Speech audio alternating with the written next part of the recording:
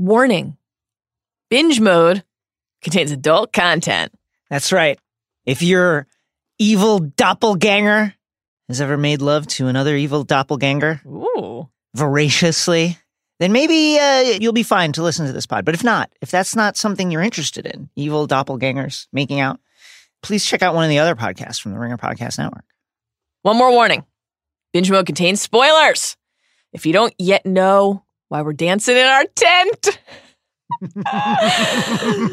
talk about something to save your commentary for. Please proceed with extreme caution. And now, binge mode. Nobody else is going to die. Not for me. For you? You think Mad Eye died for you? You think George took that curse for you? You may be the chosen one, mate. But this is a whole lot bigger than that. It's always been bigger than that.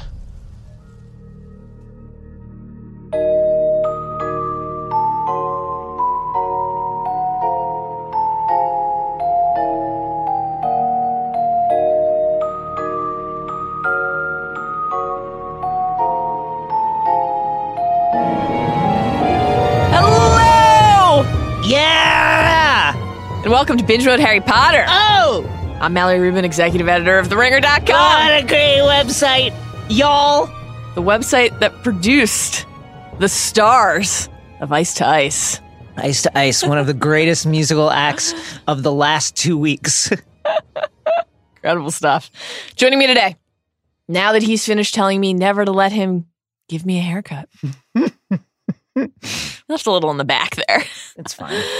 It's Ringer Senior Creative and your headmaster, Jason Concepcion. Mal, you don't need a nice haircut to listen to Binge Mode Harry Potter, where we're exploring every facet of the Harry Potter universe.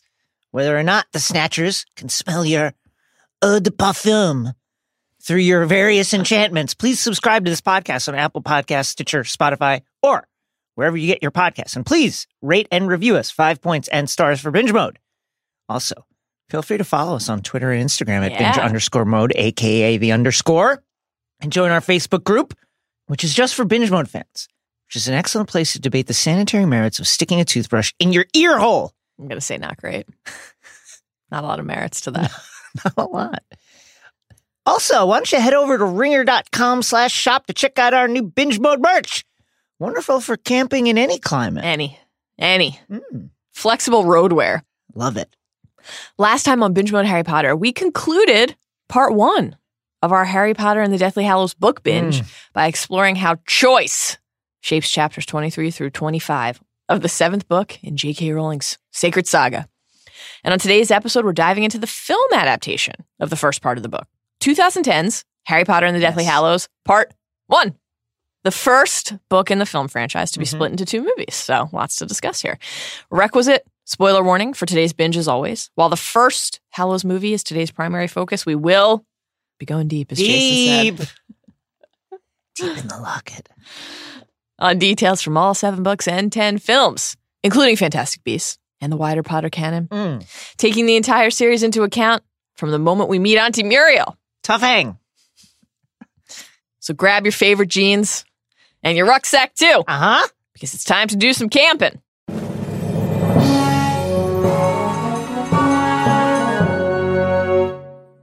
Mal, Mom used to read those to me as a kid. The Wizard and the Hopping Pod, Babbity Rabbity and her cackling stump. Come on, Babbity Rabbity? No? Well, in that case, let's offer up a very brief refresher on what actually happened in the first Hallows film by climbing aboard this scarlet steam engine of Plot the Hogwarts Express. Choo-choo. With Dumbledore dead, Voldemort's reign of terror grows. And thanks to some confidential information from Snape, the Dark Lord and his followers intercept the Order of the Phoenix's attempt to spirit Harry safely away from Privet Drive. In the mid-air battle that ensues, Hedwig, struck by a killing curse as she tries to defend Harry. Mad-Eye Moody dies as well, and Harry's wand acts of its own accord to save its owner from Voldemort. Phoenix Song for Hedwig and Mad-Eye Moody.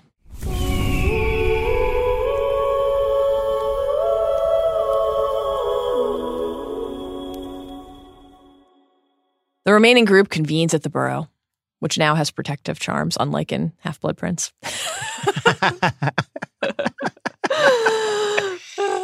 Where Harry, Ron, and Hermione are to remain, at least until Bill and Fleur's wedding.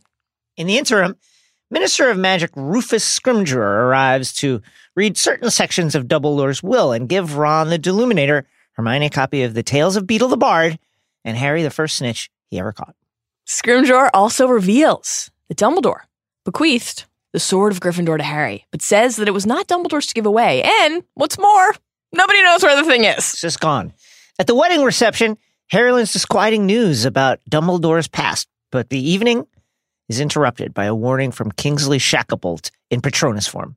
The Death Eaters have overrun the Ministry, Scrimgeour is dead, and they're coming to crash the party. Harry, Ron, and Hermione escape via apparition, but they're quickly cornered in a London cafe where they defeat 2 Death Eaters in battle and decide to travel to Grimmauld Place for safety. In the Black family home, the trio makes a shocking discovery. R.A.B. is Regulus Arcturus Black, Sirius's younger brother and a former Death Eater, who stole the real locket from the cave. Thanks to help from Kreacher, who apparently in Movieland didn't play any part in Regulus's theft of the locket. And from Dung Fletch, they learn that the locket is now in the possession of an old friend. By that we mean mortal enemy, Dolores Umbridge. To get the Horcrux, Harry, Ron, and Hermione break into the Ministry of Magic, and after a series of Polyjuice potion-aided hijinks, Harry stuns Dolores, takes the locket, and flees. But in their escape, Death Eater Yaxley causes an apparition malfunction, and Ron is horrifyingly splinched. Taking turns to carry the mood-altering locket Horcrux around their necks, they begin a long period of camping across the country, and Ron grows increasingly disgruntled, eventually leaving the group after a towering row. Yes. Because he doesn't think Harry knows what he's doing. Also, Harry's taking walks with Hermione. What's up with that? Where's that coming from? What indeed? Now on their own, Harry and Hermione travel to Godric's Hollow, where Harry's parents were killed.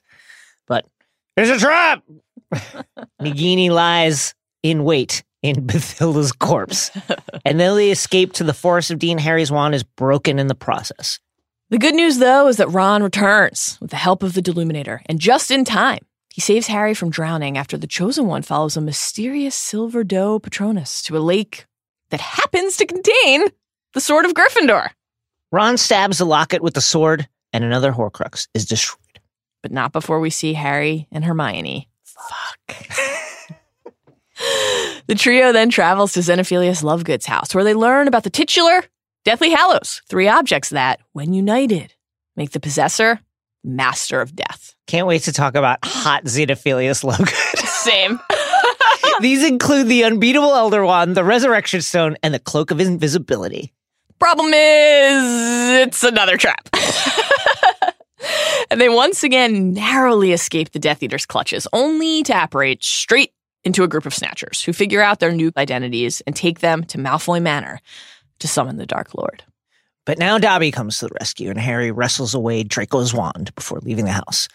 But a quite precise knife throw by Bellatrix Lestrange kills the Dobster as he's apparating them to safety. A free elf making one last heroic sacrifice. Phoenix Song! Ugh. For Dobby.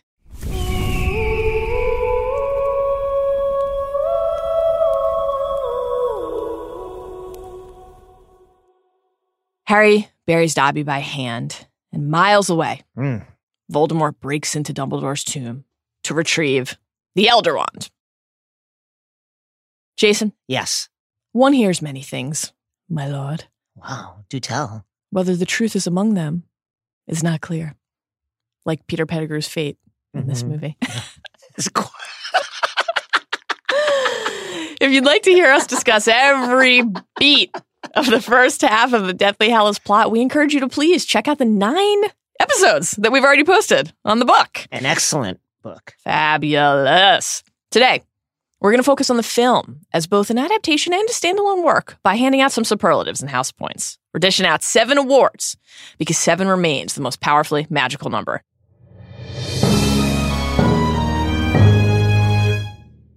Number 1, the big idea. Yes. casualties. Casualties in a literal sense, people dying, creatures dying. Casualties to ways of life, to ideals, to trust in people like Dumbledore. The casualties that struck me the hardest, I think, right away was the idea of this frayed trust. When Harry, after the Seven Potters battle, appears at the Burrow, Lupin grabs him around the neck, gives that whole scene. Who are you? Prove who you are. Harry has to do it. Similar scene unfolds when Kingsley arrives. You know, these are people who feel a great deal of warmth to each other, and the danger of circumstances has caused them to really treat each other with this standoffishness, this really aggressive mistrust, where you have to prove at every moment who you are. Right. Well, the function of that scene is very successfully conveyed in the sense that we've always felt the cost of war in these stories through Harry's perspective, and to see right away the effect that it's having on everybody else's lives, all these other characters that we've grown to love and trust over the course of obviously the books and the film franchise. And when they rise up into the air and all of a sudden they're surrounded, and because of the pace and the action-driven nature of the sequence in the film, you don't really have time to process what went wrong there or how that happened, right? And of course, you've seen the conversation with Snape and Voldemort, but you're not thinking logically. And so that moment when Lupin confronts Harry is the first time where you actually pause and think, oh my God, did someone turn here? Like, is the trust between the members of the Order of the Phoenix, which is really the thing holding the wizarding world together, actually fractured? And of course, the answer is no. They all trust each other still. They're going to fight for each other still. But just that seed of doubt about whether it could ever break, or even just the fact that, forget the idea of it breaking, that they have to question it, that they can't be sure that the people who they've decided to wage battle with are actually those people. It sets up so nicely then the smaller but ultimately more emotionally impactful version of that, which is the fractured relationship within the trio, which is one of the emotional through lines of the film. Then, of course, there's the actual cost in lives. We can talk about Charity Burbage, whose hideous murder really underlines in stark terms the cost of this war. It's absolutely horrific to watch what happens to her. This is a scene that gave me chills, man, when I first saw this movie. Just so well wrought, a really good adaptation of a scene that is quite chilling in the books as well, to see Voldemort there arrayed in power with his sycophants all around him, just so eager to please him, taking so much pleasure in the fact that he's torturing someone who's not them. Right. His ire is focused somewhere else. And also the tension, because they understand how quickly that focus and that ire can target someone, is really chilling. I'm glad, you know, speaking of the Seven Potters battle, one of the things I really love about the movie is, for some reason it's hard for me to picture, is the way the wizarding world coexists with the Muggle world. So to see that battle happen with the cityscape below them really underlines this idea of, you know, it's not just the wizarding world that's going through this. This is going to impact the Muggle world. There's going to be casualties in the Muggle world. I mean, there's numerous cars are wrecked in this chase as Harry and Hagrid are fleeing these Death Eaters. There's going to be collateral damage, and people that we don't even know about are going to be affected by this. That's an interesting point, because I always get hung up on that aspect of it, because, and this is true for all the times that the movies, for the sake of basically placing you in London or somewhere visibly recognizable in England, or drawing that clear and palpable connection to the Muggles, just violates the laws of the world. Like, what are they going to do? Is the statute of secrecy just over now after that? Like, that part of it I get hung up on, but more thematically in terms of what you're saying, it's certainly effective. I mean, even before that battle, we see, you know, Hermione, the scene where she has to modify her parents' memory. And we see, again, the cost, not just literally of lives lost, but to a way of life and to what those sacrifices demand of everybody who is willing to give them, and then to think about why they're willing to give them. They're doing it for each other. They're doing it for Harry, but they're also doing it for a cause that they believe in. And that idea, I think, is very effectively portrayed in the film, tonally, throughout the entire movie. And that's one of the reasons that it's, I think, my favorite of these films, is you never forget that they are fighting for something. Yes. But every moment that they're working toward that, you have to think about what they're losing to get there. There's a great, I have this as one of my favorite lines, Hermione and Harry on the run. Ron has left them. And Hermione is kind of lamenting where they are. Mm-hmm. They've just arrived at the Forest of Dean. And Hermione says, maybe we should just stay here, Harry, grow old. It's a beautiful moment. You know, one of the casualties here is not just, this sounds trite, but like not just their childhood, but this privilege to live a normal life as normal people who could credibly hope to have a family and have relationships and get a job. That stuff is gone. It's irrevocably gone. It's a point where something as simple as just staying in one place and growing old is what Hermione wants in that moment, and they just can't have it. That's such a good point. And especially because in some ways, Harry has never had access to that. And that, of course, is part of what they're working toward, is being able to secure and build a world where he and all of them could have that and could actually believe that it was possible for them. And in that moment that you're citing, it feels maybe less possible than ever. And it's just agonizing. Obviously, some of the other more literal casualties in this film are among the most devastating in this series. You know, Hedwig is crushing. The Seven Potter sequence, that escape, we lose Hedwig and Mad-Eye Moody in that sequence. We don't see Mad-Eye's death the way that we do Hedwig's. We learn about it later from Bill. But those are two titans in this story. Yeah. And Deathly Hallows is particularly wrenching because the deaths in the series to this point, obviously the series starts with loss with Harry's parents. And then Goblet builds toward Cedric's death. Order builds toward Sirius's death. Obviously, Half-Blood Prince builds toward Dumbledore's death. And with Hallows, it's immediate. It's instant. And it's away. Constant and unrelenting. There's never a moment in either of the films or in the book where you allow yourself to believe for more than the span of a few moments or a few chapters that you might not lose somebody you care about. You know, Hedwig is one of the very first companions that Harry obtained when he entered the wizarding world, been with him by his side since the beginning. And I think, you know, anyone who has a animal companion. Yeah. It's a very special bond. Understands the relationship. People talk about the way an animal gives you love in a certain way. And I think there's this idea of the love as kind of being without any strings attached. And I don't think that's true all the time. And a relationship with an animal is very much a relationship where you feel their moods. You know, like when Milton is kind of annoyed at me, I feel it. I understand why he's annoyed at me. I understand that he wants more of this. He wants more of that. He wants me around more. Hedwig was very much that way. Oh, yeah. And that rung true in a really heartfelt way. She would get annoyed at Harry when he wasn't paying attention to her, when he wasn't letting her eat, as I have gone on about at length. Let her have the frog, Harry. Yeah, when he would speak crossly to her.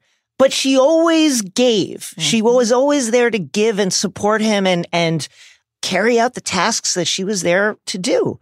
And she did it to the very end. Yeah, she was an essential aspect of his life and helped him access the wizarding world and thus his sense of self. I mean, you know, when he finds out that he's a wizard, obviously it's from Hagrid, and the trip into Diagon Alley is literally, and this is obviously post his parents' death. We're not accounting for the first year of his life. That's his first literal trip into the wizarding world. But who comes back from that trip with him? Hedwig. You know, she is his first connection to this new phase of his life, to the true life that he didn't know that he was meant to lead and to live. And she's with him every step of the way.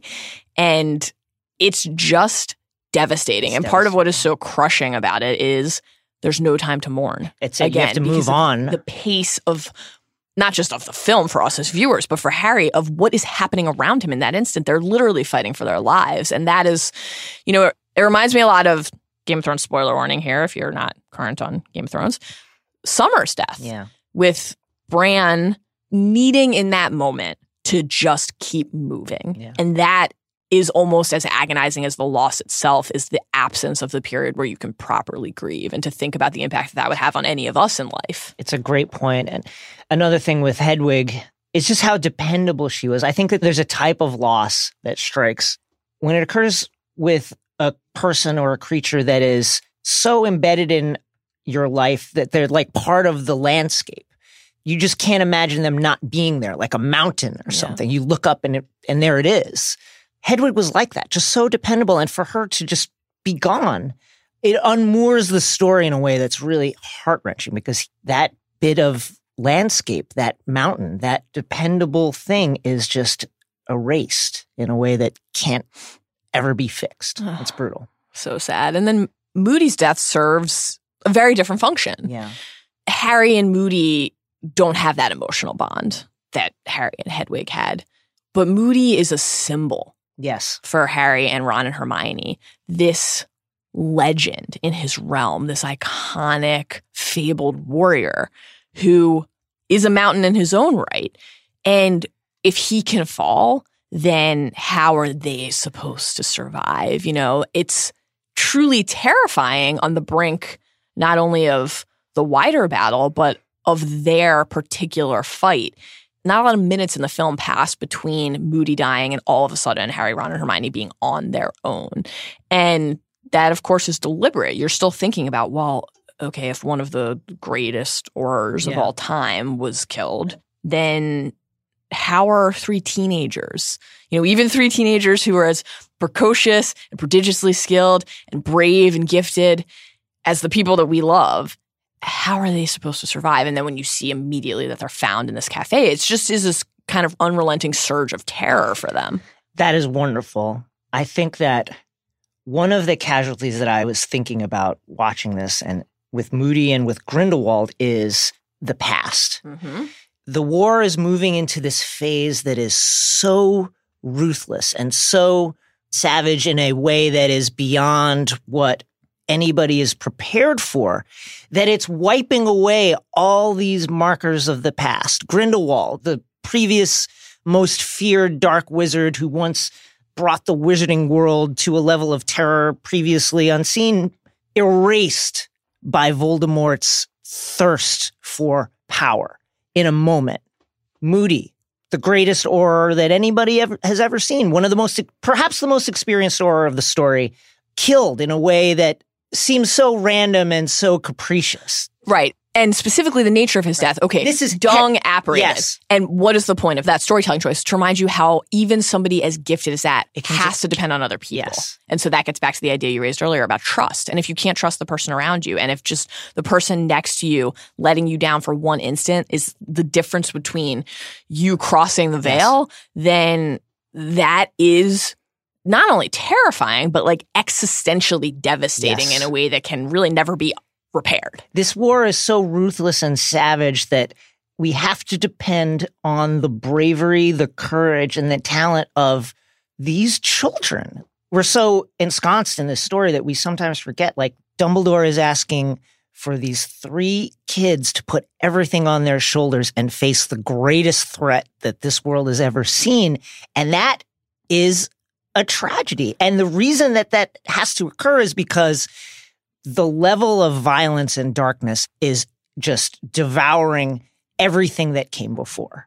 It's a great point. Very Last Jedi. Yes. Kill the past-esque. Yeah. Even, let's say, Malfoy Manor, where all of the adults of note in Voldemort's camp, other than Voldemort himself, are there. Yeah. And who do they turn to for the information that they need? Draco. Yeah. You need to confirm. This is on you to decide and determine. When the Death Eaters get on the Hogwarts Express, and that's another moment that I had as a casualty, just that instant when you realize that Harry isn't there, that he and rationally, of course, you're with him. But to see the juxtaposition of the children who are, it just crystallizes everything. Okay, well, that was his last chance to board that train, and he's never going to do it again. And that part of his life, childhood, is over. And then who stands up to the Death Eaters who board? Neville. Another boy who has found his courage and found his bravery. And it's amazing. One of the themes that we like to talk about with Thrones in particular is the sins of the father. Mm-hmm. And do we punish the child for the sins of that person's family? And this is what's happening to these kids on whether it's Draco, whether it's Harry and Hermione and Ron. They are paying the cost of the sins of the past. And it's really brutal and really tense. I think that one of the reasons that sensation is maybe exacerbated in the film is that Dumbledore's shadow does not hang over the Deathly Hallows movies nearly as much as it does the books. Nearly as much. And we'll obviously talk about that more throughout the podcast. But still, to the extent that that storyline is present, that is obviously a casualty as well. And it really we get, glimpses of the Daily Prophet here and there, but it really begins in the film with Harry's conversation at the wedding. Initially with Doge, that turns into his conversation with Auntie Muriel, who does not get nearly enough dunks in the film. Let her just let her dunk. Flex for 30 minutes and call everyone an omelet and talk about how she's 107. Anyway, again, this is obviously greatly condensed, and then there are far fewer moments, both before and more notably after, where Harry is really lost in his frustration and resentment and despair over his fractured vision and understanding of who he thought Dumbledore was. Yeah. But there are still, and again, starts with this moment, chipping away at that trust and at that vision that Harry and thus film viewers had of who Dumbledore was and what Dumbledore represented. And if that trust and that belief and that certainty, if it shrinks at all, then what fills that space? Yeah. It has to be Harry and Ron and Hermione. It has to be them. Bill and Fleur's wedding, another casualty. And in a more meta sense, we're really losing a way of life. As Hermione says, the ability to stay here and grow old. Yeah. Here is a moment that should be the greatest day of these two people's lives. And it's torn apart by fear. It's not a great omen. Is that correct? Yeah. You know what's moment I really love in that scene? When it's obvious, it's instant chaos. Yeah. Everyone is very afraid, running in every direction, trying to find each other, trying to flee. And, Ron and Hermione are running toward each other, and Harry is running after Ginny. And he shouts her name. And that's his instinct is that moment is, this is a person I love. I want to make sure she's safe. And Lupin stops him. Yeah. That moment when Lupin grabs him and just looks at him and shouts, go.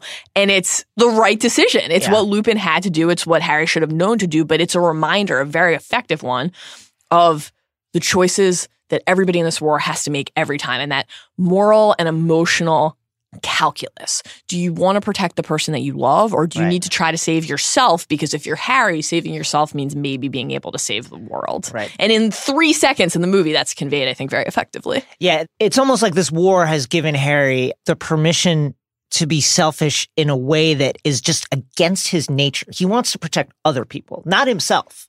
But he has to now. Mm-hmm. He has to safeguard his own person now, because that is vital. And it's so against everything he stands for to do that, to leave everyone behind and run. Rabbit on your own. Just get out of here. Yeah. It's heartbreaking. And especially on the heels of that brief exchange that Harry and Ginny have earlier, where she says, seems silly, doesn't it? A wedding. Yeah. Given everything Zip me that's up, going Harry. on. But Harry's response to that line is a classic idea. Maybe that's the best reason to have it because of everything that's going on. And amid the fear, the creeping fear and doubt that only grows from here, the characters have to hold on to that idea that there's actually something worth fighting for and worth trying to protect, because otherwise, what is the point of any of it? There's a line in No Country for Old Men, both the book and the movie, that I love. And it's the main character is recounting a dream he had where he's traveling through some mountains at night and he's carrying a fire and a horn. He doesn't know what he's doing, but he knows he has to keep that fire going as he travels. And it's much like what you were just talking about. Maybe that's the best reason to do it. The best reason to do it is because you need to keep those bonds alive. You need to keep that spark of life and love and warmth alive. You can't let it be extinguished by everything that's going around you. That is important as fighting the Dark Lord in a duel, or fighting the Death Eaters, or resisting evil. That is keeping goodness alive on a fundamental level that's really important. That's beautiful. Thank you. What about the Ministry of Magic? Oh, man.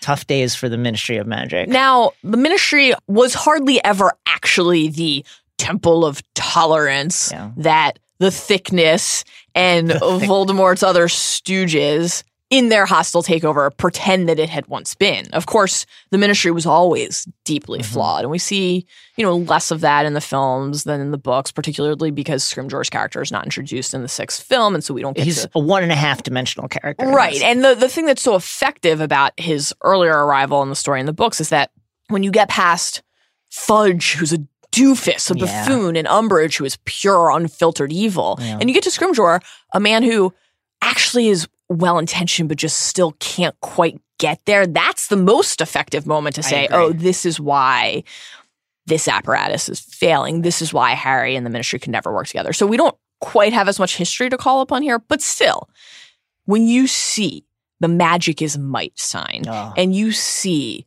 the crushed, crumpled muggles holding up the throne, and you start to hear about the blood status investigations and the gutting moment where we see Mary's interrogation and her explaining, imploring them to believe that her wand chose her. You know, we talked about this when we were discussing this moment in the books, but the idea that this moment in your life that solidifies who you are, that you are as special as someone had just told you, and you don't have to doubt it, because you can doubt words, but you can't doubt that feeling in your hand, right? When your wand chooses you. And to have that called into question for an entire segment of the population is agonizing. And the government, the structure of society, is not fighting to protect it, because it is, in fact, part of the thing, thanks to Voldemort, working to tear it down. Yeah, I thought those scenes were quite effective, as circumscribed as they are. There's something about seeing them there in the halls of the Ministry with its smooth marble and those impressive statues. You can feel the way that power is embodied by that place. And it feels irresistible. It really, the contrast is quite effective, where you're thinking, man, it's 3 kids against this power structure that will be there for the next 100, 200, 1,000 years. How can they ever defeat this now that it's been taken over? And I think it's a great kind of meta commentary on the way that, you know, power exists in the world and can be corrupted. And when it's given form that way, it's just especially hard to eradicate, because when it's given form and structure, it's almost imperceptible in the way that it affects your life and the world. You almost don't know where to start in dismantling it, because you can't destroy it. You have to kind of steer it, and steering it is like trying to turn a battleship. It moves so slowly that you feel like nothing's happening. But then when it gets momentum, it's impossible to stop. That's great. They leave the Ministry with the locket. And one of the sequences that I really enjoy is the trio's first attempt to try to kill the locket. Yeah, I love that too. And it not saying this with any mockery or scorn, the moment where your first thought is, let's take out our wands. Let's fire a spell or two at it. Yeah. Let's see what happens. And we talk about this a lot in the book pods, but how Dumbledore used to praise Harry for sometimes just trying the most obvious thing first, right? Start where you can, where you know how. And of course, it doesn't work. And as Harry is just charging toward it, firing spell after spell after spell after spell, and then the camera zooms in on the locket, and it is untouched. It might as well have been in protective casing. It is so unharmed by that relentless surge of fire. And they don't know what to try next. Yeah. They have no idea. And Harry has never been a character who is all-knowing. That's, of course, part of his charm and appeal to so many people, is that he's so relatable. Yeah. He's just a kid trying his best to make a difference and to win. And right now, they have arrived at a moment collectively where they have no idea how to try to make that happen. None. And part of the reason is because Dumbledore didn't give Harry enough information to move on. And this is really where you start to see for the first time Harry's doubt and frustration taking over. There were plenty of moments in the prior films where he didn't know exactly how to do, where he was afraid and unsure. But he always just trusted something internal and instinctual to get him through. And right here, he seems defeated.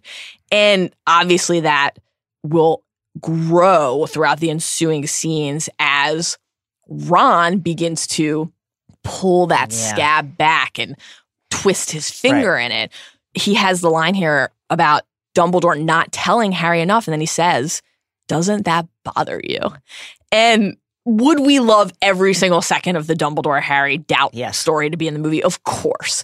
But that pretty effectively condenses it. Yes. Because the answer, of course, is Yes. that it does bother Yes. Harry. It bothers him deeply. And once that seed of doubt is embedded in his soul, it takes over not only how he feels about Dumbledore, but how he feels about himself and his own ability. And that is a casualty that has the potential to be damaging beyond repair. Because if Harry doesn't trust his own ability, who will? Who can?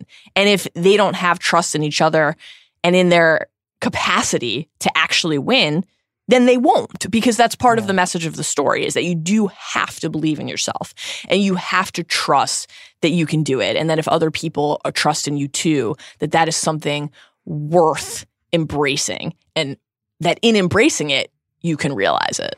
It's a wonderful summation of why the break between Ron and Harry and Hermione is so gut-wrenching. Because when somebody has faith in you and they believe in you, it's inspiring and intoxicating, and it's a great feeling. And when that goes away, it's very hard. It's really hard, because when you think that you have an understanding with someone and then it turns out you don't, Right. when they see you in a different way, when they think that, oh, I thought you had this relationship with Dumbledore that clearly you didn't. Right.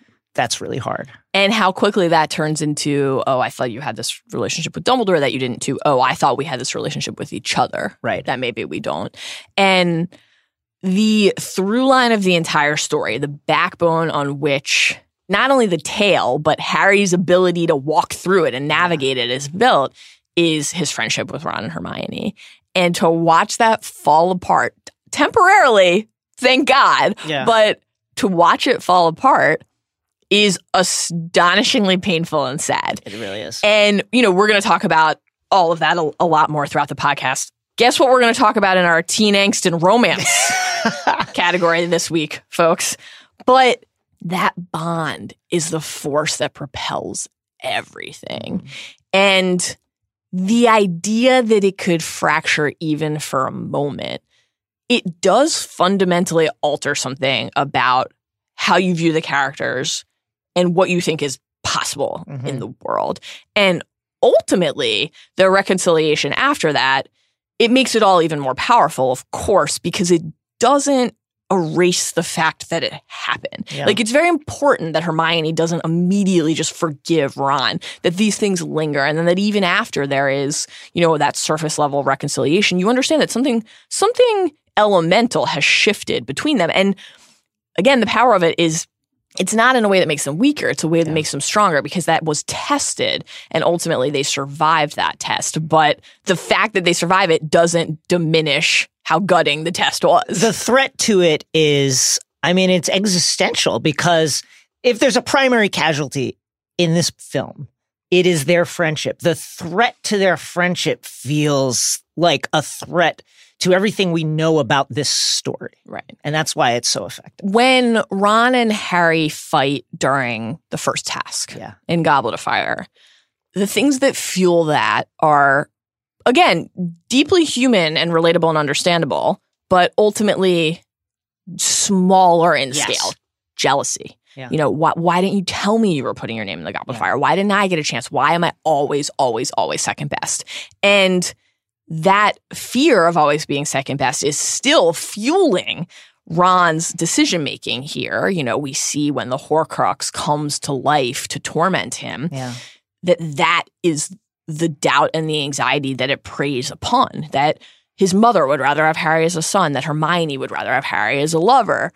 But ultimately, for the Triwizard Tournament, Harry had Hermione, a school full of teachers who could help him and structure in his life. And right now, there is nothing. The structure is a crucial point. Yes. Because that rift, as you stated, was much more minor compared to this one. But also, it was contained within the structure, within Hogwarts, within the framework of them being students.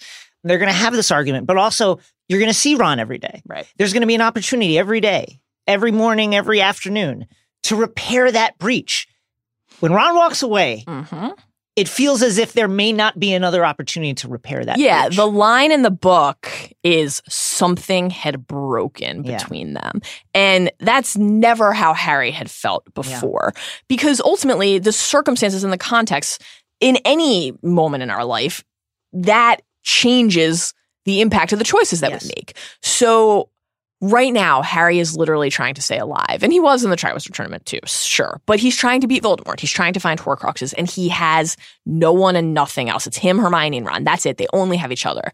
And to walk away from that, to make the choice to say, I don't care enough about this or about helping you. And that's how it feels to Harry. That's obviously not how Ron actually feels. And he will come back and explain to them that the locket affected him more than the others. He obviously had suffered a grievous injury.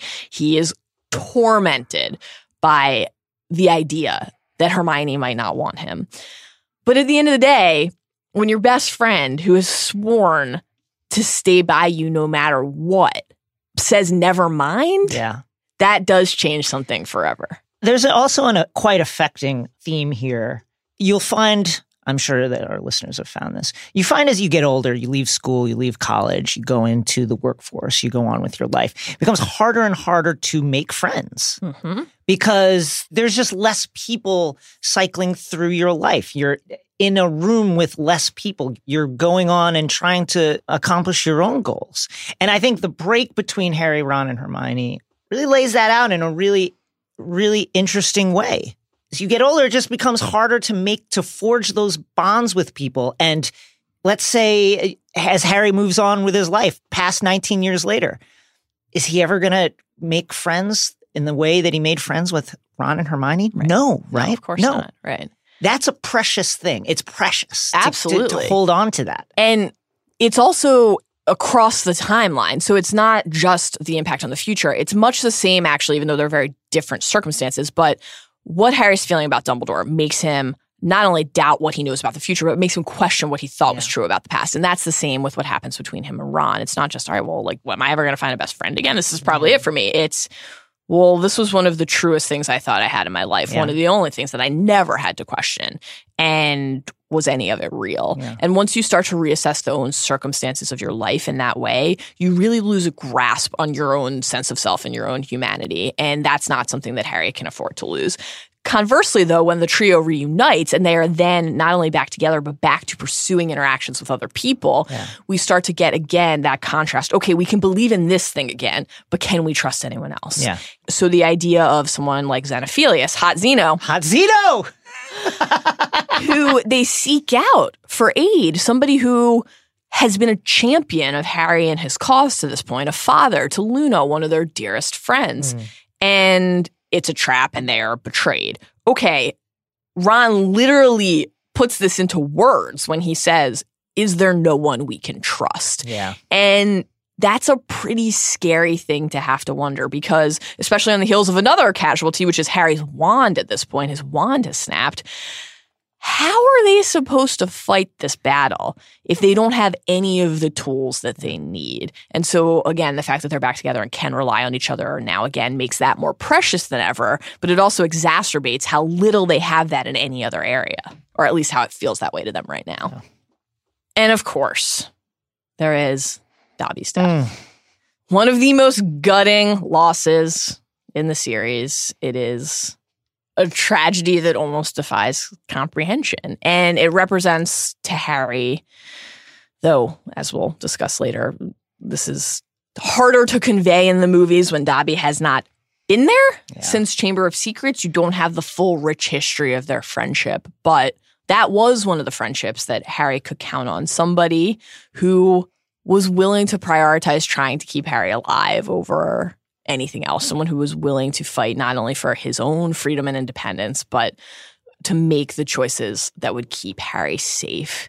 And Dobby represents something so pure, just the desire to be able to act with independence and free will, to make decisions, to rule your own life instead of having somebody rule it for you. And then once you have that power, once you have the power and dominion of your own life, that you can then try to help other people. And that's what Dobby does with Harry. And it's just devastating. Luna sums it up in the book, I think, with the perfect statement. It's not fair.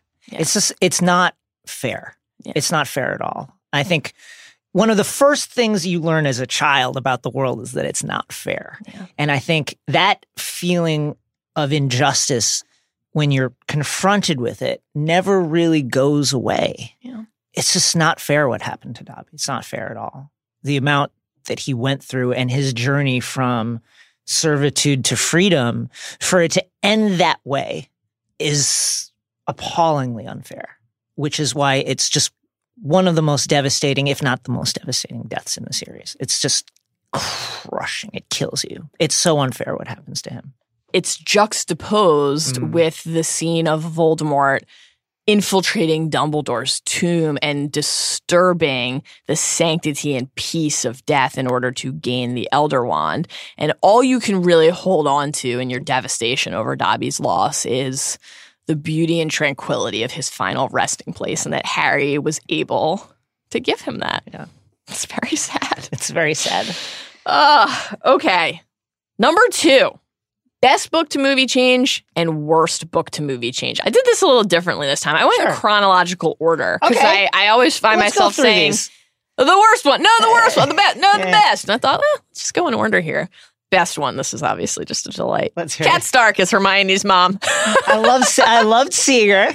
Look great. Look great. Delightful. It's totally delightful. I just love seeing Michelle Fairley in stuff where she's not tortured by pain and loss. Yes. It's wonderful to just see her sitting on a couch watching television, being obliviated by her mind erased, having her daughter removed from her mind. A certain amount of peace for her. I want that for her. Do you notice that actor playing Hermione's dad kind of looks like how you'd imagine Ron looking as an adult? You've imagined Ron as an adult. I love adult Wan from Cursed Child.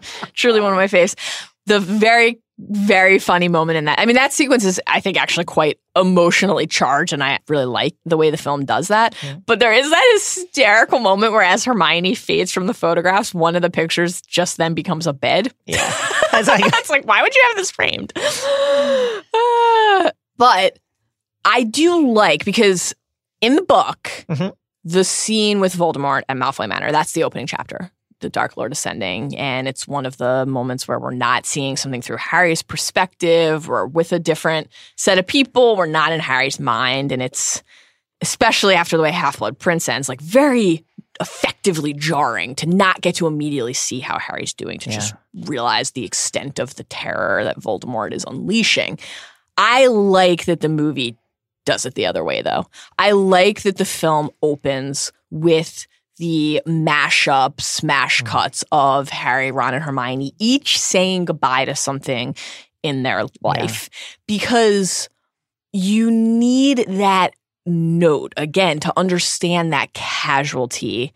I think it just positions you then to be even more afraid when you're in Malfoy Manor with Voldemort, because you understand what they've given up in order to try to stop him, and then you see how strong he is. And for whatever reason, I just like that slight repositioning of the order in which we get that. I agree. It's a casting off of their previous lives as we transition into the potential for this dark new world that is truly horrifying. Yeah, it's something about it immediately clarifies the stakes. Not that seeing Voldemort murdering a teacher of Muggle studies doesn't immediately clarify the stakes. It certainly does, but for the viewer, the stakes are always going to feel strongest when you understand them through the trio's perspective. And so I think that's effective. I mean, when you have to send away your family, and not just send them away, but send them away in a way that they no longer remember you, that's a loneliness that I think is really hard to grapple with. Yes. Speaking of a loneliness that's hard to grapple with, losing a pet. And I think we both agree on this. 100%. One of the best changes, and this might be a controversial opinion, I'm not really sure, the nature and manner of Hedwig's death. So in the book, she's in her cage, pinned between Harry's legs as he's in the sidecar, and she's hit and dies in the cage.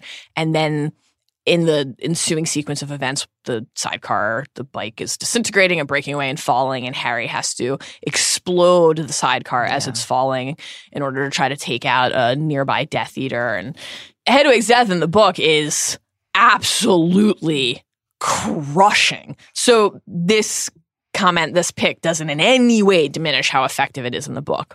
And I think that one of the arguments you can make about why the book version is most effective is because that is utterly tragic. Right. That in a moment where you have no control over your own circumstances, you die anyway. Yeah.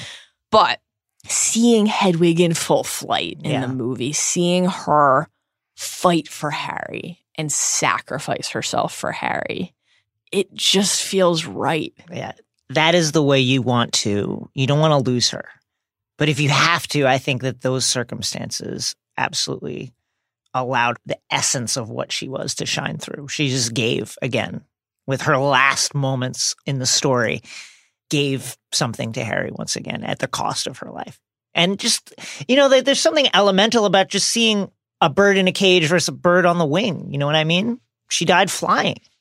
And especially given how often throughout the story, her lack of access to flight and free flight is a point of emphasis. I can't let you out because of the Dursleys. It's like something about just seeing her wings stretched wide in her final moments is really beautiful. And as awful as it is to think that in any way, maybe not the most elegantly handled and stated thing in the film when it's basically like, they knew it was me because of Hedwig. Yeah. But there is something really beautiful about the idea that there could be no doubt in the Death Eater's mind who the real Harry was because of Hedwig's love for him and because of the idea that she tried to protect him. That's just really lovely. Yeah.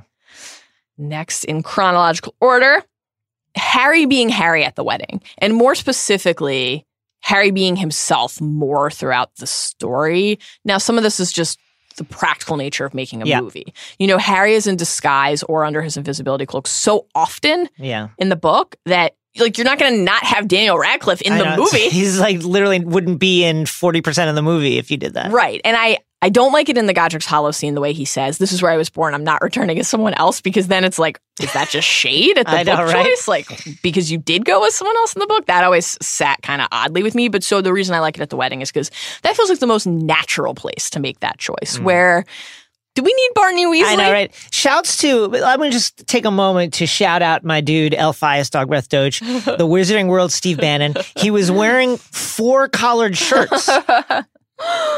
Yeah. His shirt had 4 individual collars.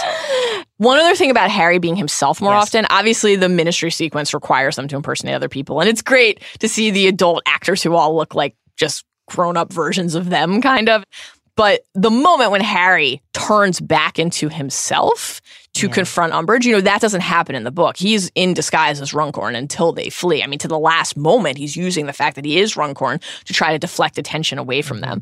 Seeing him turn into Harry to tell Umbridge, must not tell lies, and to know that she knows that he got her. It's just very satisfying. It's so satisfying. It's like I'm reminded of Lady Olenna. Tell her, Cersei, it was me. It's great. You want, with a character like Umbridge, you need her to know it was Harry. I want her to know it was me. One other change that I like is Ron. I want to be clear. I don't like the fact that Ron did this, but I like the difference here. Ron using Harry's parents' death as a weapon rather than it just being something he forgot. That was tough. Yeah, this is just good character work. Yes. That is really the moment where you're like, oh, this is maybe over between them. The savagery of it. These are the kind of things you do not say. Right. To a friend. Ever. And especially not with the deliberate intention of wounding them with it, which is what Ron is doing here. And it's awful, but in that awfulness, it's extremely effective. And I think ultimately more effective, certainly in the film, than if Ron says, "It's all right for you two, isn't it, with your parents safely out of the way," and Harry has to say, "My parents are dead," then it pulls you out of the emotional, thrump of the scene because you're pausing to say, wait a minute, did Ron really forget that Harry's parents are dead? You have the time in the book to sort of process that kind of comment and think about how his distraction and his own personal state would lead him to say something like that. In the film, it just has to happen quickly in that scene. Every line has to land like a dagger, and I think in that sense it does. Rupert Grint is great in this movie. Also looking a little thick, looking a little thicker. What happened in this movie? It's great. Working out. Very pro all of the trio in this movie. It's great. I have one final one, but I want to save it for last for the best. Do you have others you want to hit before that? I want to specifically, before we get to the last to the best, all these I agree with, things that I think were the best as well. I'm going to go with Rhys Ifans as hot Xenophilius Lovegood. It changes Luna's character in a really interesting way to discover that her dad looks like the guitar player for David Bowie's Ziggy Stardust band. it changes the dynamic in a way that's quite interesting. And I kind of forgotten about it, and when you see Rhys Ifans show up, I'm like, oh, yeah, that's right. That's not how I pictured Xenophilius Lovegood at all. I mean, he's not described like super charitably physically in the book. You know, I'm sure he looks great, but Muriel compares him to an omelet. Definitely does not look like an omelet. No, he looks great. Though, again, I ride with Luna on the sun colors. Yeah, I think it really does change. It changes the dynamic. Listen, if any of you have ever had like gone through an issue growing up in high school and college where your friends meet one of your parents and then remark how attractive that parent is, that's a weird thing that happens sometimes. It just alters film Luna's character in a way that I think is really interesting. I love the way he says Luna. Yeah, Luna. Luna. It's great. It's great. Okay. Next. No one else in the binge mode family, not you, not Zach Cram, not Isaac Lee. No one agrees with me, but I am prepared to ride hard. Literally hard. For the Harry Hermione tent dance scene. Please make your case. Love this scene. It is obviously not in the books at all. And I just think it's great. Let me attempt to explain why. Okay. So this is after Ron has left, and Harry and Hermione are both despondent. Harry has lost his best friend. Hermione and Ron are falling in love with each other, and have not fully realized that or vocalized that to each other, but they're in it together. And so she has lost her love. And Harry and Hermione are not really speaking. They're just awash in despair. And the wireless, which plays a key role in the film, is pumping. It's pumping out the tunes. It is pumping out the jams.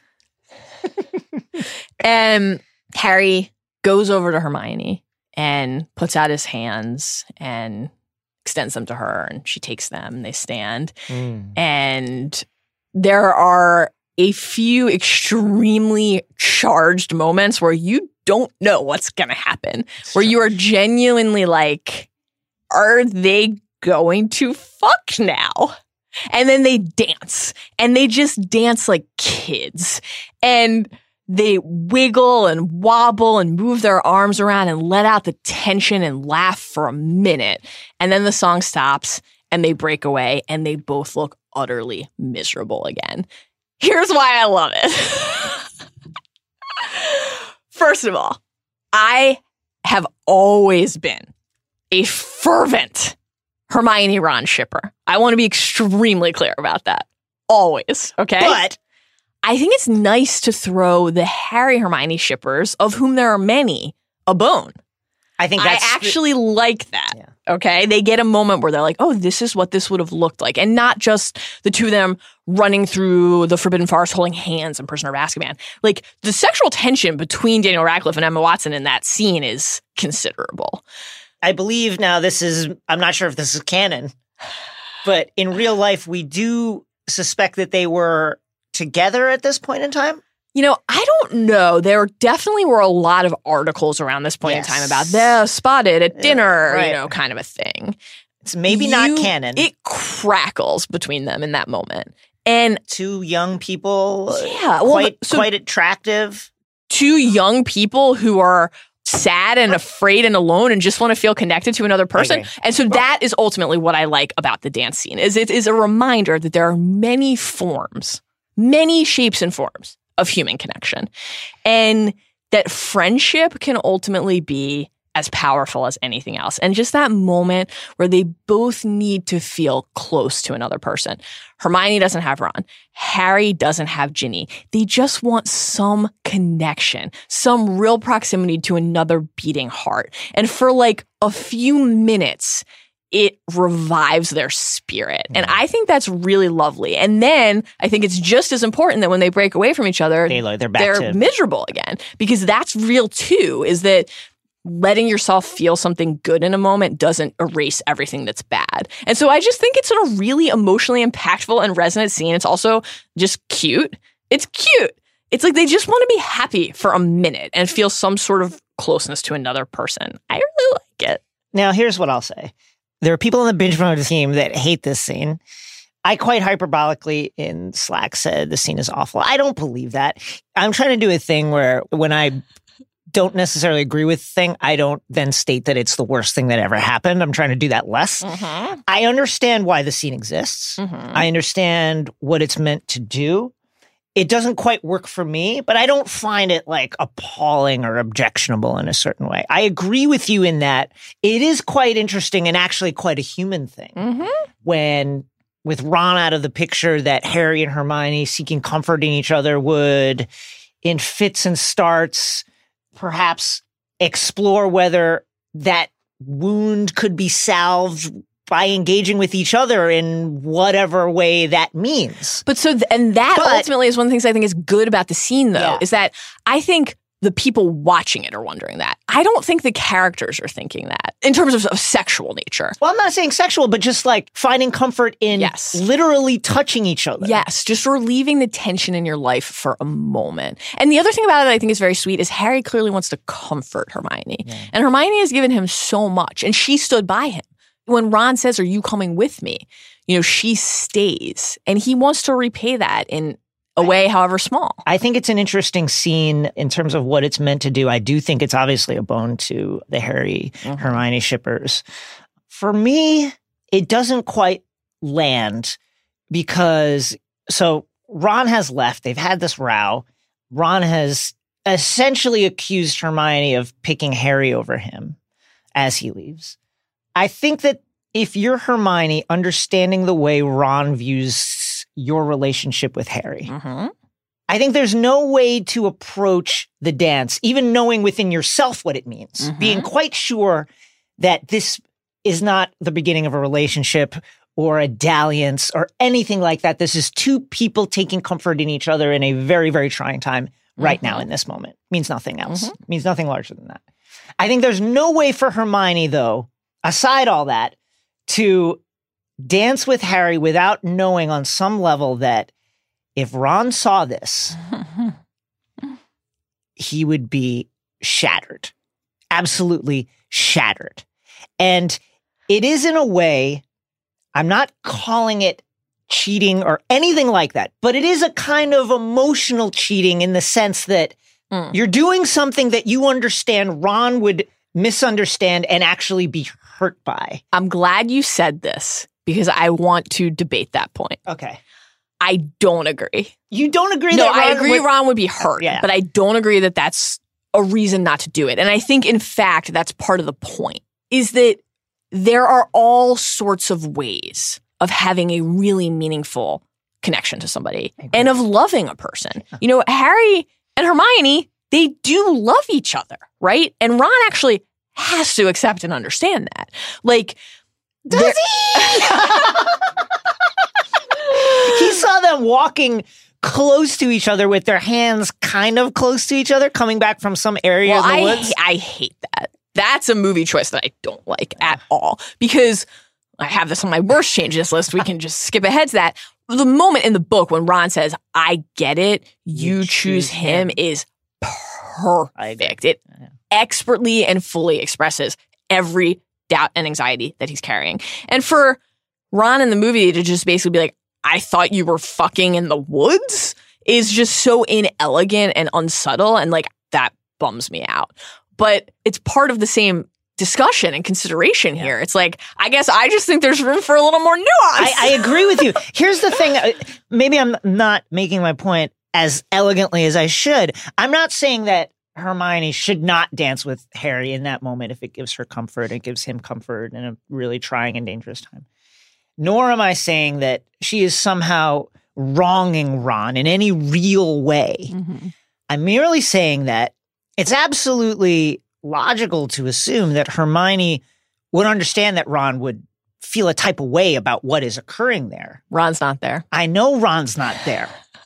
But do we not keep the people we care about in our hearts? He walked away from her, and all she's looking for, like, she just sways around for 2 minutes with a friend and then sits down and is unhappy again and full of regret. This is very much like, well, we were on hiatus at that point. Conversation. But they didn't do anything wrong. I agree on the merits. I'm simply saying that a relationship is not one perspective, it's multiple perspectives. And from the perspective of... Exactly, which is why Ron has to accept the fact that Harry and Hermione have a bond. Does he? Agree to disagree forever. Worst book to movie changes. This is a broader one across the whole film, but it just feels really rushed how many new characters were introduced to or characters returned to us. So we meet Scrimgeour, we meet Bill Weasley, we meet Mundungus. Obviously, Dobby comes back to us after not having been in the film since Chamber of Secrets. Now, I would argue that this is not this movie's fault. I 100% agree. Sins of the prior films. And so I think that's actually, again, part of the reason that this movie is, I think, my favorite is that certainly there are flaws in the film, but many of them, not all of them, but many of them stem from this movie had no choice because it just has to account for the decisions that have been made prior. And I think those, here's Bill Weasley, who you should have known since Goblet of Fire moments are a part of that. Another one? Sure. Not getting the full Harry Dursley farewell is tough. Now, they did film it, deleted scene, but just a great moment with Harry and Dudley. Really, really lament not getting to see that. I don't think Your Waste of Space is a fabulous moment, and I wish we had gotten to see it in the film. Let me give a quick one here. No sign in magical graffiti at the Potter House in Godric's Hollow. You don't really get the feeling that the wizarding world holds the Potters in this really special esteem for what they accomplished at the cost of their lives. And I thought that was something that could have been easily included that wasn't. Yes, I have a lot in that area. I can skip ahead from my chronologically ordered I'm sorry, I apologize. To hit those other ones. In general, I think that the Godric's Hollow sequence is really effective. Yeah. The Bathilda aspect of it, certainly. But there are a string of changes that do just hurt, given how pitch perfect that sequence is in the books. You know, we already talked about Harry saying that he's not going to use the disguise to go there when the fact that they are in disguise is like essential in the book. Very tough. The absence of the messages that you just mentioned, also the absence of the war memorial, the statue where you just see Lily and James and Harry together forever in stone in a way that they never got to be in life. That's just a really lovely thing. Not seeing Kendra and Ariana's grave really bums me out. Now, of course, that is in essence entirely missing from totally the movie, gone. And that is a much larger lament, but you feel it right there in the graveyard.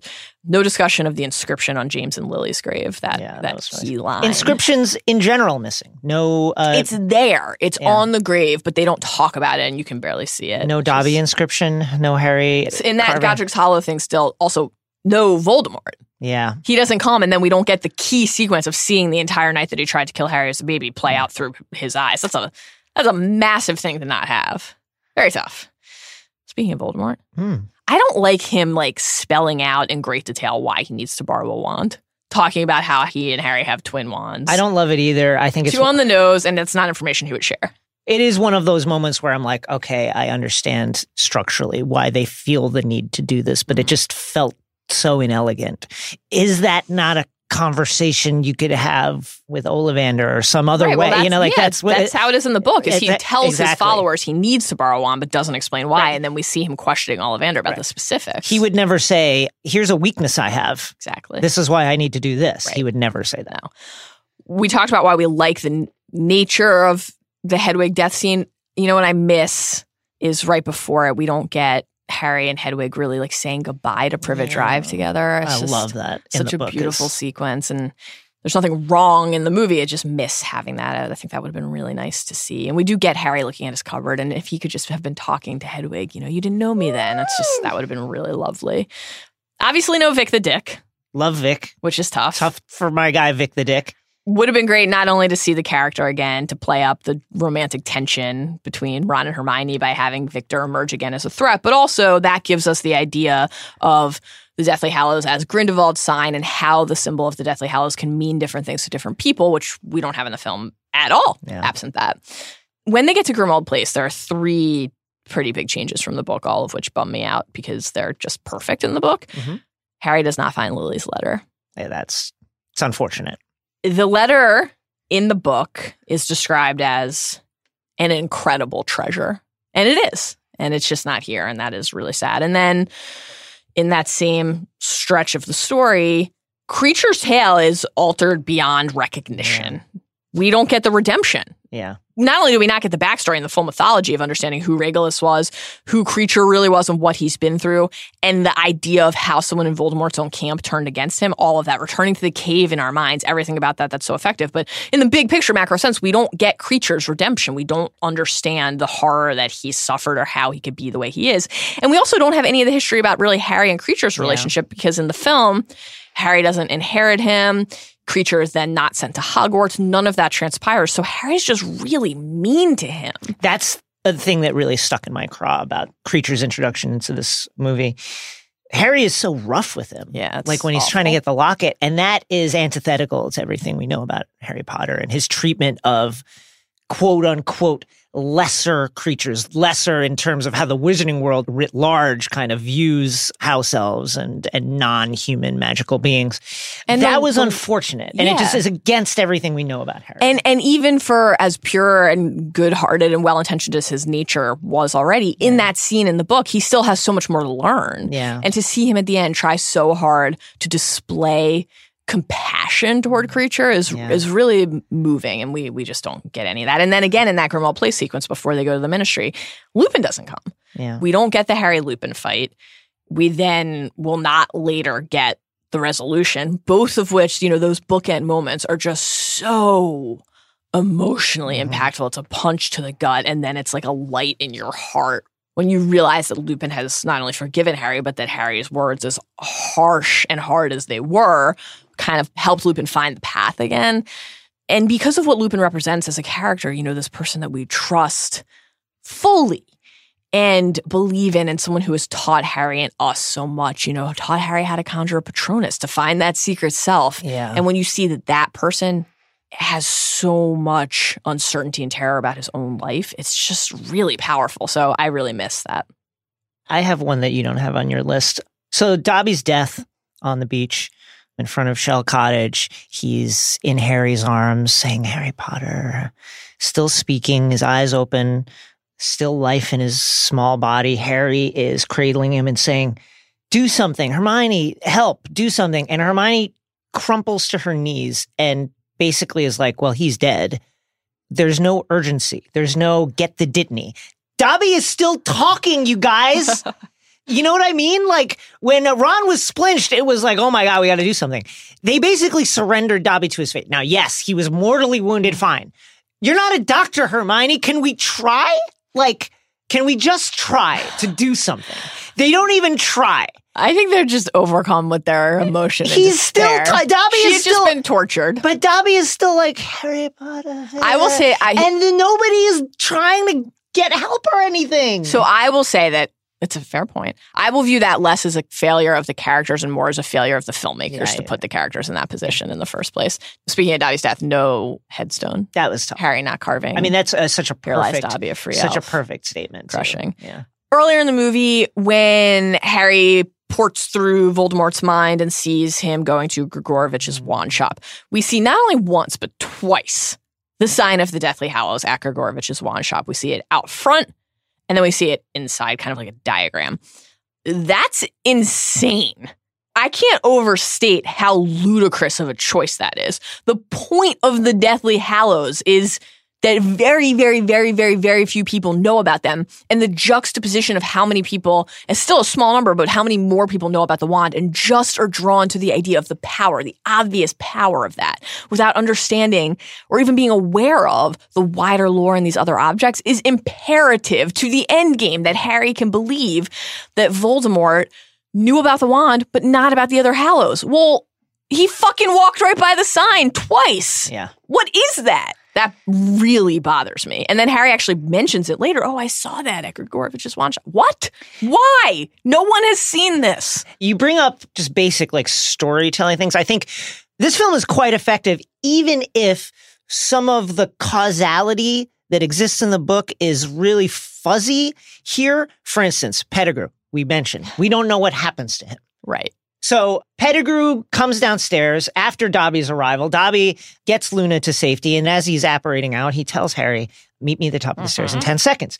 Pettigrew comes down the stairs. He's standing at the gate of the basement, and all of a sudden he's stunned and or something from behind and kind of says something, and then collapses and then disappears from the story. It's unclear whether or not Dobby maybe murdered him. I don't think he did. It's unclear. But we don't, and that's exactly the thing. I guess we just don't know. Another example of this. But it's not just not understanding what is present. It's Right. the absence. The way that his death plays out in the book, it closes a circle. that has been there since Prisoner Yes. of Azkaban. And that's hard to take, that being gone. Closing the loop on the life debt that he owes to Harry.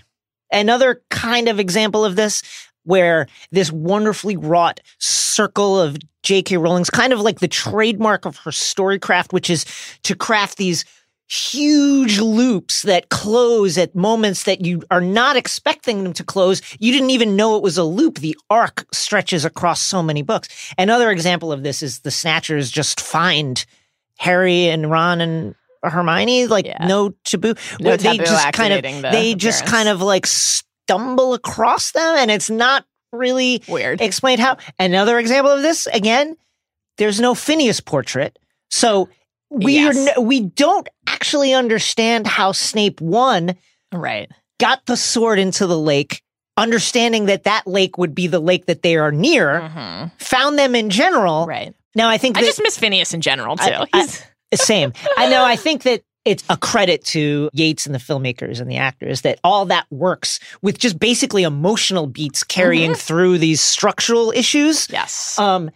But there is so much that's fuzzy here in terms of what's happening. How did people know what and when, and how are they at a place? Yeah. I do think that's very true of this film more than some of the others. Once the books get longer, and there have to be all of these changes and compressions, there are just as many, well, not just as many because they made 2 movies, but there are still a ton of changes, a ton of omissions, a ton of compressions and tweaks. What is in there better captures the essence of the story. I think that's really a credit to them. Some of the other films. Yeah. And it's also, also our 3 main actors are just kind of at the top of their game at this point. Yeah, they just definitely know what they're doing. They've created these characters, lived in them for a number of years, and are just able to inhabit them in a way that feels absolutely authentic and real. Totally. A couple more rapid fire. Yeah. This is a big one. On the return from Godric's Hollow and Bathilda's, Hermione has the book. She has Rita's book, The Life and Lies of Albus Dumbledore, but they don't read it. They don't read it. We get a glimpse of the photo, and then Hermione will spot the sign of the Deathly Hallows in the... Can't miss it. In the A in Albus. You can't miss it, by the way. In Beetle, it's can't miss it in Beetle. It's like someone wrote it in with a thick point Sharpie. And then she spots, this is the same symbol for my book in his signature here. We got to go talk to Zeno. This must be important. But they don't read the chapter. So Harry is not learning any of this backstory about Dumbledore and Grindelwald, among the most essential things that we ever learn about any character in the story. Like, I don't think that's an overstatement, that what we learn about Dumbledore's backstory in the Deathly Hallows book, the choices that he made as a boy, his friendship with Grindelwald, his pull toward the dark, his lust for the Hallows, his belief, temporary though it was, in the greater good, everything that then that led to with Ariana and his family and loss and regret and how that shaped the rest of his life.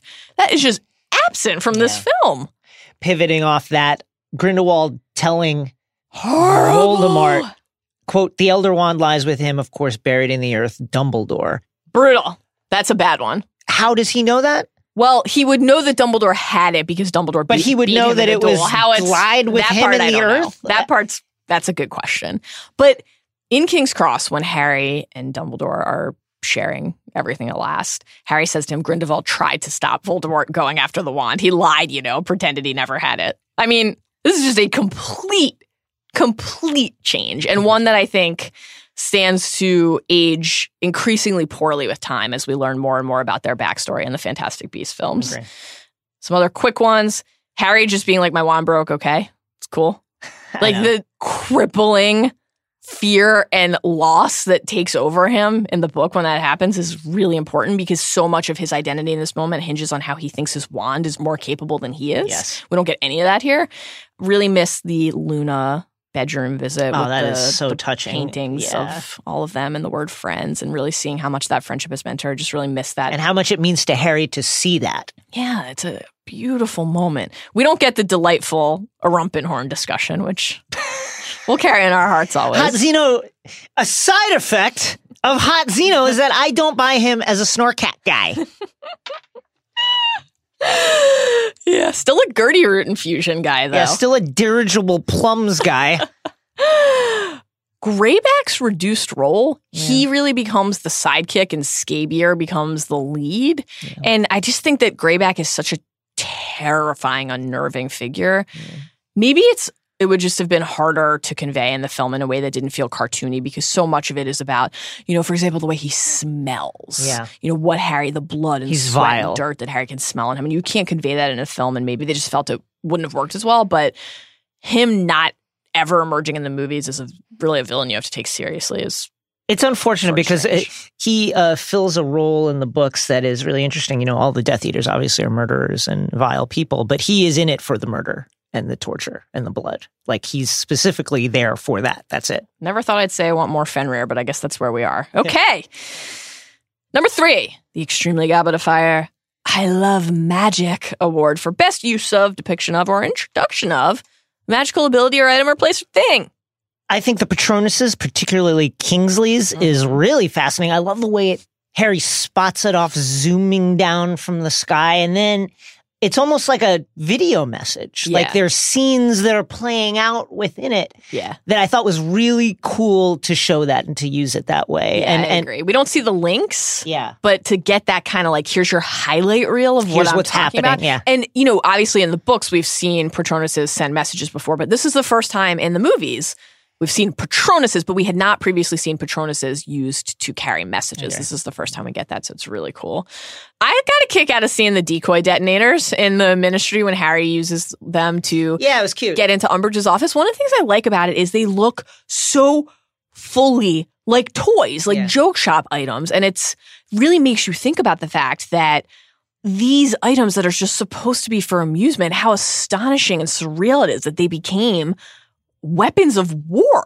That Fred and George end up with basically a military contract to create their wares for use in this battle. And you look at this thing and you're like, this is something a kid would use. It just really does crystallize how every single aspect of their lives in some way gets caught up in this war. This is really subtle, but I really like the moment when Harry and Hermione are inside the enchantments of their campsite and the Snatchers come by. Love that. And the camera goes, and they're almost face to face. And the camera kind of goes from Hermione's perspective, travels through the magical barrier, and there's this kind of sound effect and a little bit of visual distortion, and then swings around so that you're seeing from Scabier's point of view, and he sees nothing. Yeah.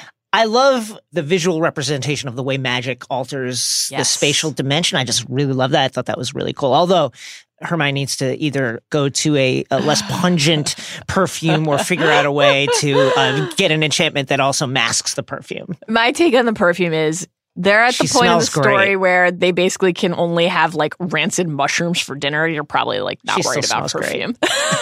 I also had that on my list, though. I love that. It is such a cool visual representation of the way that magic works. Yeah. I really like the effect of the apparition distortion when Yaxley grabs Hermione as they're exiting the Ministry. And you see how caught up in each other they are, how the actual like biology and chemical breakdown of it, how your molecules are almost like merging with each other. It's creepy. And then the way they kind of shoot up and the trees kind of elongate and pull you into from below the trees up into the forest. It's just really cool. Nagini emerging from Bathilla's moldering corpse. Really horrifying. Really pulse-pounding action scene that I thought was really, really, really effective. Less in that sequence about how the room reeks of shit. There's some flies. But the buzzing of flies, and we would assume maggots as well. The way that Splinching Oh, that was horrifying. was rendered. I mean, that was gory. That was as gory as anything that's ever been displayed in a Harry Potter movie. Very violent. And then even the after effect of when Hermione is raising her hands to cast the protections and she's just covered in Ron's blood. Like, that looked incredible. Love when we finally see how the snitches, we learn about the snitches' flesh memory, and we get to see the words "I open at the close," and it's like the words appearing on the one ring after the ring has been pulled out of the fire, and it's just chilling. I also liked the scene of Voldemort cracking open the tomb and acquiring the wand. I thought was really well done, and just the way he, instead of a shower of sparks, there's this like godlike lightning that flies off into the sky. That was, I found myself feeling like, oh man, I can't wait to watch Deathly Hallows 2 now. Like that was a great way to slingshot you into Deathly 2. Yeah, it's an incredible end note. Okay, number 4, the He Was That Friend Award for the most effective snapshot of teen angst or romance. We've spent a lot of time discussing the emotional impact of these relationships and the fractured nature of the relationships in the film. But some of the key moments that really make you feel that love or lack of it in a certain moment. I find these 2 moments. One, when Ron looks at Hermione at the wedding, when he sees her across the dance floor. And then at Grimmauld Place when she's teaching him piano. Yeah. And there's that shot. It's a Release by Beethoven. She's looking down at the keys and Ron is just looking at her. Rupert Grint just looks at her with such love in his eyes. I find those moments so lovely and touching. They're really beautiful. I really liked, I know we're going to disagree about this, but whether or not you feel like it served the story or served the characters, that moment when Ron sees them coming from somewhere in the forest, walking a little too close together, maybe for his liking, their hands seeming like they're lingering near each other after we get that scene in Grimmauld Place where you see Ron and Hermione's hands lingering so close. It's a great little mirror image there. I really felt his distress and his inability to escape the negative feelings. I thought that was really well done. Slightly more comedic in nature would be Hermione's face when she sees Mary and Ron kissing after Reg turns back into Ron mid-kiss. It was pretty great.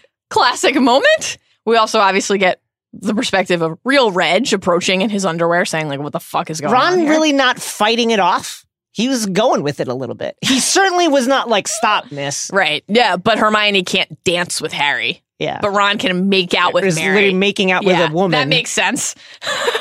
There appeared to be tongue involved as well. Like, that's passionate.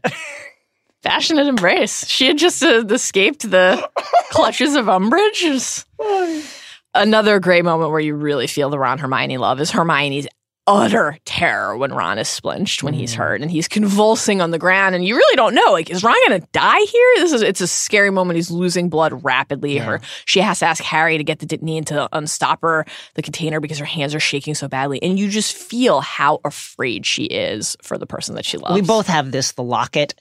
I thought the locket was a really, really effective visual representation of just a person's self-doubts and their fears, and the way a person can just really be abusive towards themselves when caught up in their feelings. I thought that was really well done, especially the way that Harry and Hermione were kind of like glossy, these almost glossy people that shined in a way that is almost like you could imagine Ron imagining Harry and Hermione together in that way where they just their skin looks almost perfectly glowing and light. They look much in the same way that the book said they look more terrible. Like Hermione looked more terrible. Beautiful and more terrible. Yeah. That was a great representation of that idea.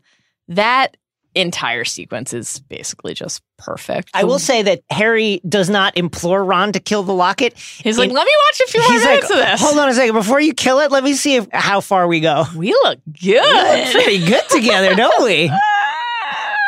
And I think especially on the heels of, right before Ron leaves, when he's saying things like, yeah, I'm still here, but you two carry on. Don't let me spoil the fun. And he's driven by the locket, but also by his actual very real feelings and concerns, and the angst and fear are so palpable. And then when you see just the different face of that fear, when the locket is preying on all of his deepest insecurities. It's just such an effective contrast, something you're kind of inclined earlier to almost mock because he's being such a dick in the tent to them. And then in that moment, you have such empathy for him because anybody in life who's ever felt that way or had those kinds of questions, does this person I love me back? Like, you know what that feels like, and you're so on his side in that moment. And then when he's talking about the ball of light, it's like obviously deliberately corny, like that's by design. And so it's very funny how cheesy it is. Yeah. But there is that one really tender moment where he says, when he's explaining that he heard Hermione speak, and what did I say? My name, just my name. I really like that. That's all he wants, right? Yeah. To be the only one that she sees. And then his entire attempt to sort of get back in her good graces plays, I think, quite effectively comedically. The voting is very good. Hermione's right. Yeah. The face that she makes at him after he raises his hand to vote is really perfect. And obviously, Harry and Ron have their stuff too. Ron's Dumbledore shade at Harry is a knife to the heart by design, and it hits its mark, and it is hurtful. Great moment between Harry and Hermione when you see how the tension is affecting all of them. The radio, the wireless is playing in the tent, and Harry sort of makes like he's going to stop him, and Hermione says, don't. It comforts him.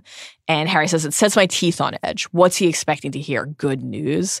And Hermione's reply is just so perfect here. I think he just hopes he doesn't hear bad news. I think that moment really gets at the heart of not just the one-to-one, Harry and Ron or Ron and Hermione, but the triangle of emotion between them and the tension that can be on any line there at any given time, but how one of the other ones can pull the other two back. Obviously, their fight is gutting. Don't expect me to be grateful just because now there's another damn thing we have to go find. Damn.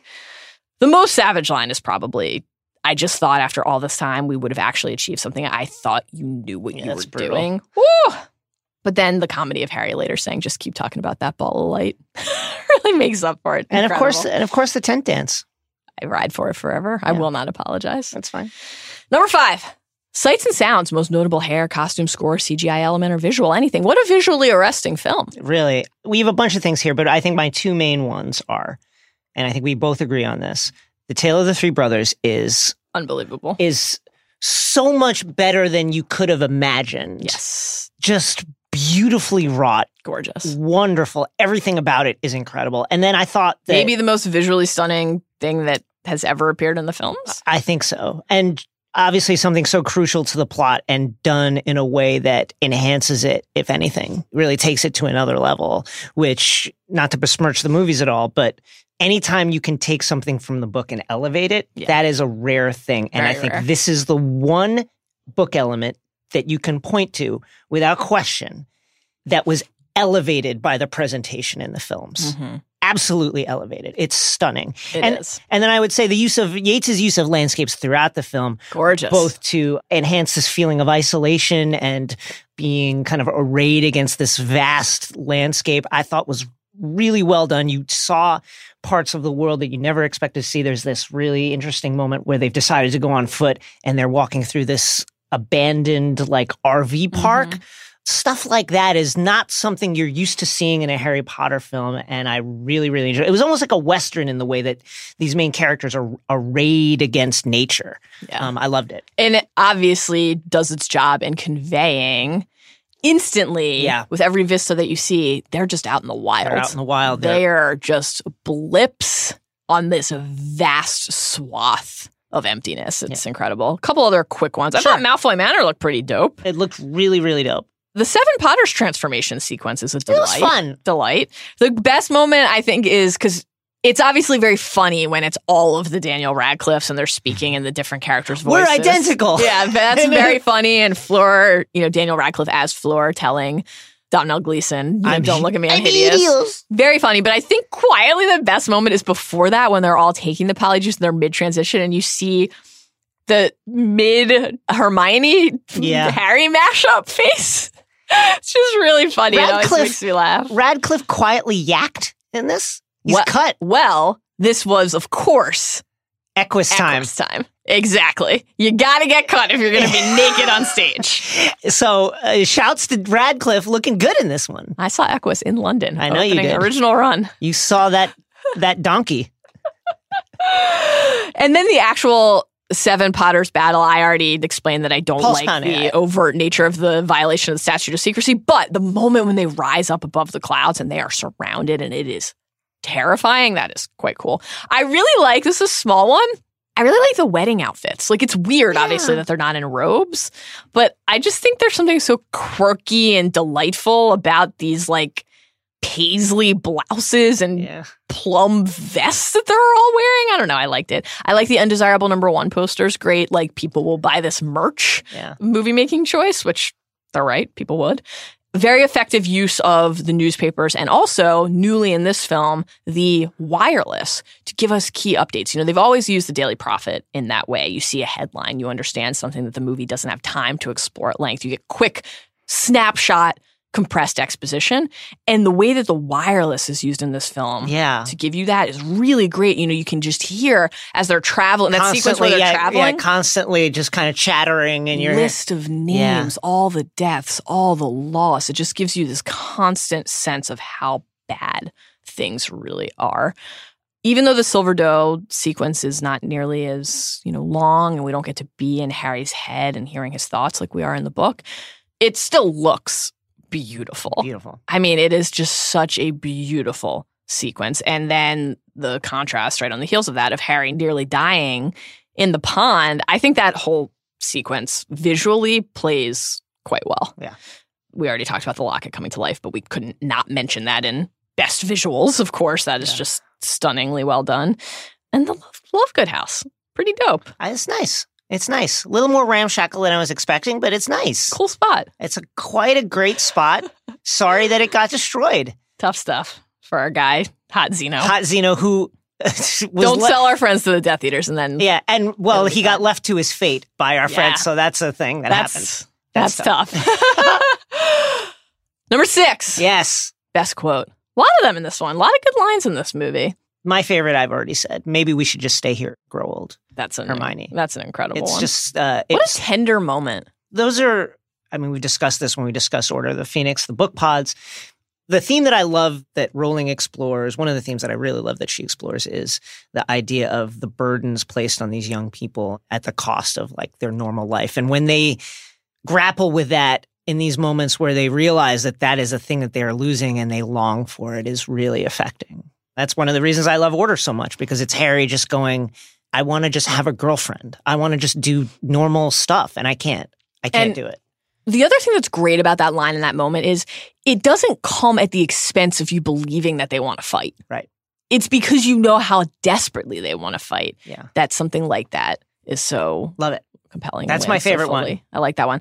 It's a dark movie, so I appreciate the comedy. Love when they enter Privet Drive and Moody says, yeah, he's absolutely gorgeous. Yeah. Let's say we get undercover before someone murders him. Along those lines, when Dobby confronts his former masters and Bellatrix in Malfoy Manor, after dropping the chandelier, Bellatrix is like, you tried to kill me. And Dobby says, Dobby never meant to kill. Dobby only meant to maim or seriously injure. Shades of Chamber of Secrets book Dobby there. Yeah, it's good stuff. Also at Privet Drive when Hagrid says to Harry, you know, very little Hagrid in the movie, and we get this touching moment. I brought you here 16 years ago when you were no bigger than a bowtruckle. Yeah. It's just very sweet thinking of Harry as a little bubby, a little baby. We don't get a lot of Scrimgeour in this movie, but I think the film is much more charitable to Scrimgeour as a figure. In the moments that we do get with him, he says to Harry, after giving out the will items, you can't fight this war on your own. He's too strong. That's a great one. Yeah. I love that one. I do really miss the Harry Scrimgeour tension, I'm going to be honest. But that's a great line. Love when Harry tries to leave the burrow and Ron stops him, that whole exchange. When Harry says, nobody else is going to die, not for me. That just gets to the heart of everything that he's afraid of and wants to prevent. And then again, the comedy on the heels of that when Ron says, and leave Hermione, are you mad? We wouldn't last 2 days without her. I love that. Speaking of comedy, George appearing in the kitchen when Ginny and Harry are kissing and he says, morning. Great one. You are certain in that moment that Fred and George have fucked a lot. Yes. Like just certain. Yes. Certain. Love at the wedding when Luna says, come, Dad. Harry doesn't want to talk to us now. He's just too polite to say so. love those great Luna lines that make other people so uncomfortable but are so pure and unfiltered and true. It's just fabulous. Another really funny moment is when Muriel says, Bathilda Bagshot, and Harry's like, who? Love a reminder that Harry just never read his school books. He's about to go try to take down Voldemort and you're like, this guy hasn't read a book. I like that. Good stuff. Muriel also saying about Dumbledore, honestly, my boy, are you sure you knew him at all? That gets right to the heart of that entire exchange. Yeah. And lines like that in the movie carry even more weight because there is not necessarily a full exploration of Dumbledore's backstory. Love when Ron says to Dobby in the Grimmauld Place kitchen, wicked trainers. I don't like that Dobby's still wearing his potato sack. Yeah, he should be in finery. Sweaters. Hot Zeno looking at Harry after revealing that they have Luna and saying, but it's really you they want. Just something so chilling about that line reading, but also so crystallizing about the choices that all those other people have to make. Well, if you're supporting Harry and you know it's right and you really believe in it, what is the cost of that? What does that mean for you and everybody else in your life? When Harry pulls the mirror shard out of his sock in the Malfoy Manor cellar and Luna, just a great Luna movie, as always. That's a curious thing to keep in your sock. I just love that. Yeah. Obviously, Dobby will always be there for Harry Potter. It's just it's beautiful. Dobby has no master. Dobby is a free elf, and Dobby has come to save Harry Potter and his friends. Had to have it.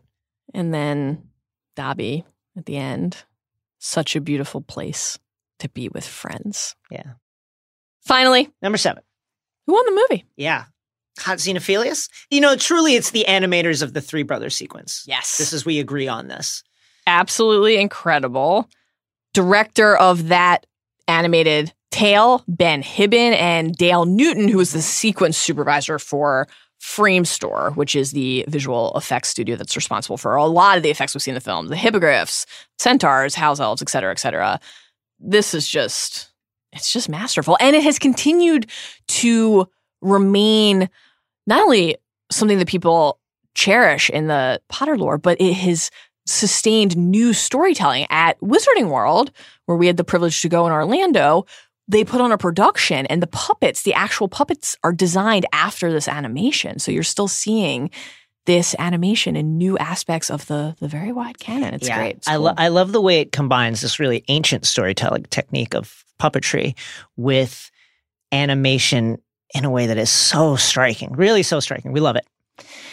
I would also say that, we've already said this is probably the best movie collectively for the trio. I would give the win to all of them. I think they're all great, but really to Emma Watson. I think this is far and away she has to carry a lot of emotional weight in this. Her best performance in any of these, and she just has to hit so many different notes. And she does. There's that moment when they disapparate to another area after leaving the campsite after Ron left, and she starts to break down and just turns away from Harry. I thought that was man, you got to hit that note. Yes. She needs the ferocity in the moments of action. Yeah. She needs to be able to call the boys out on their bullshit. She needs to be able to express the longing that she carries, and then also to have these moments of just such tenderness and gentleness where she's explaining not only what other people are thinking and feeling, but what she is. It's really lovely. Yeah. Any other winners? Dobby, of course. The Dobster. Unfortunately, Voldemort. This film is in many ways a testament to his overpowering strength and his investment in strength as a means for domination and control. When he acquires that Elder Wand, it is a shattering and terrifying moment where you just, absent any knowledge of the books or what comes next, if you're just a movie person, right, you're thinking, I don't know how they do this. Right. You don't have, if you haven't read the books, all the buildup for actually how he's making a real mistake. Right. There's none of that there. Oh, he has procured the ultimate weapon. Yeah. All right, friends. We've interrupted a deep thought, haven't we? We can see it growing smaller in your eyes. Before it vanishes completely, thanks, as always, to Isaac Lee and Zach Cram, our indispensable producer and researcher. They dance in the tent with us every day. We hope that you had as much fun as we did, that you're as excited as we are for the rest of this journey, and that you'll join us again soon for the beginning of our Deathly Hallows Part 2 bundle. Full scheduling details coming soon on the end of the Binge Mode Harry Potter run. Sad. I'm getting very sad. Until then, remember, we have seen your heart, and it is ours.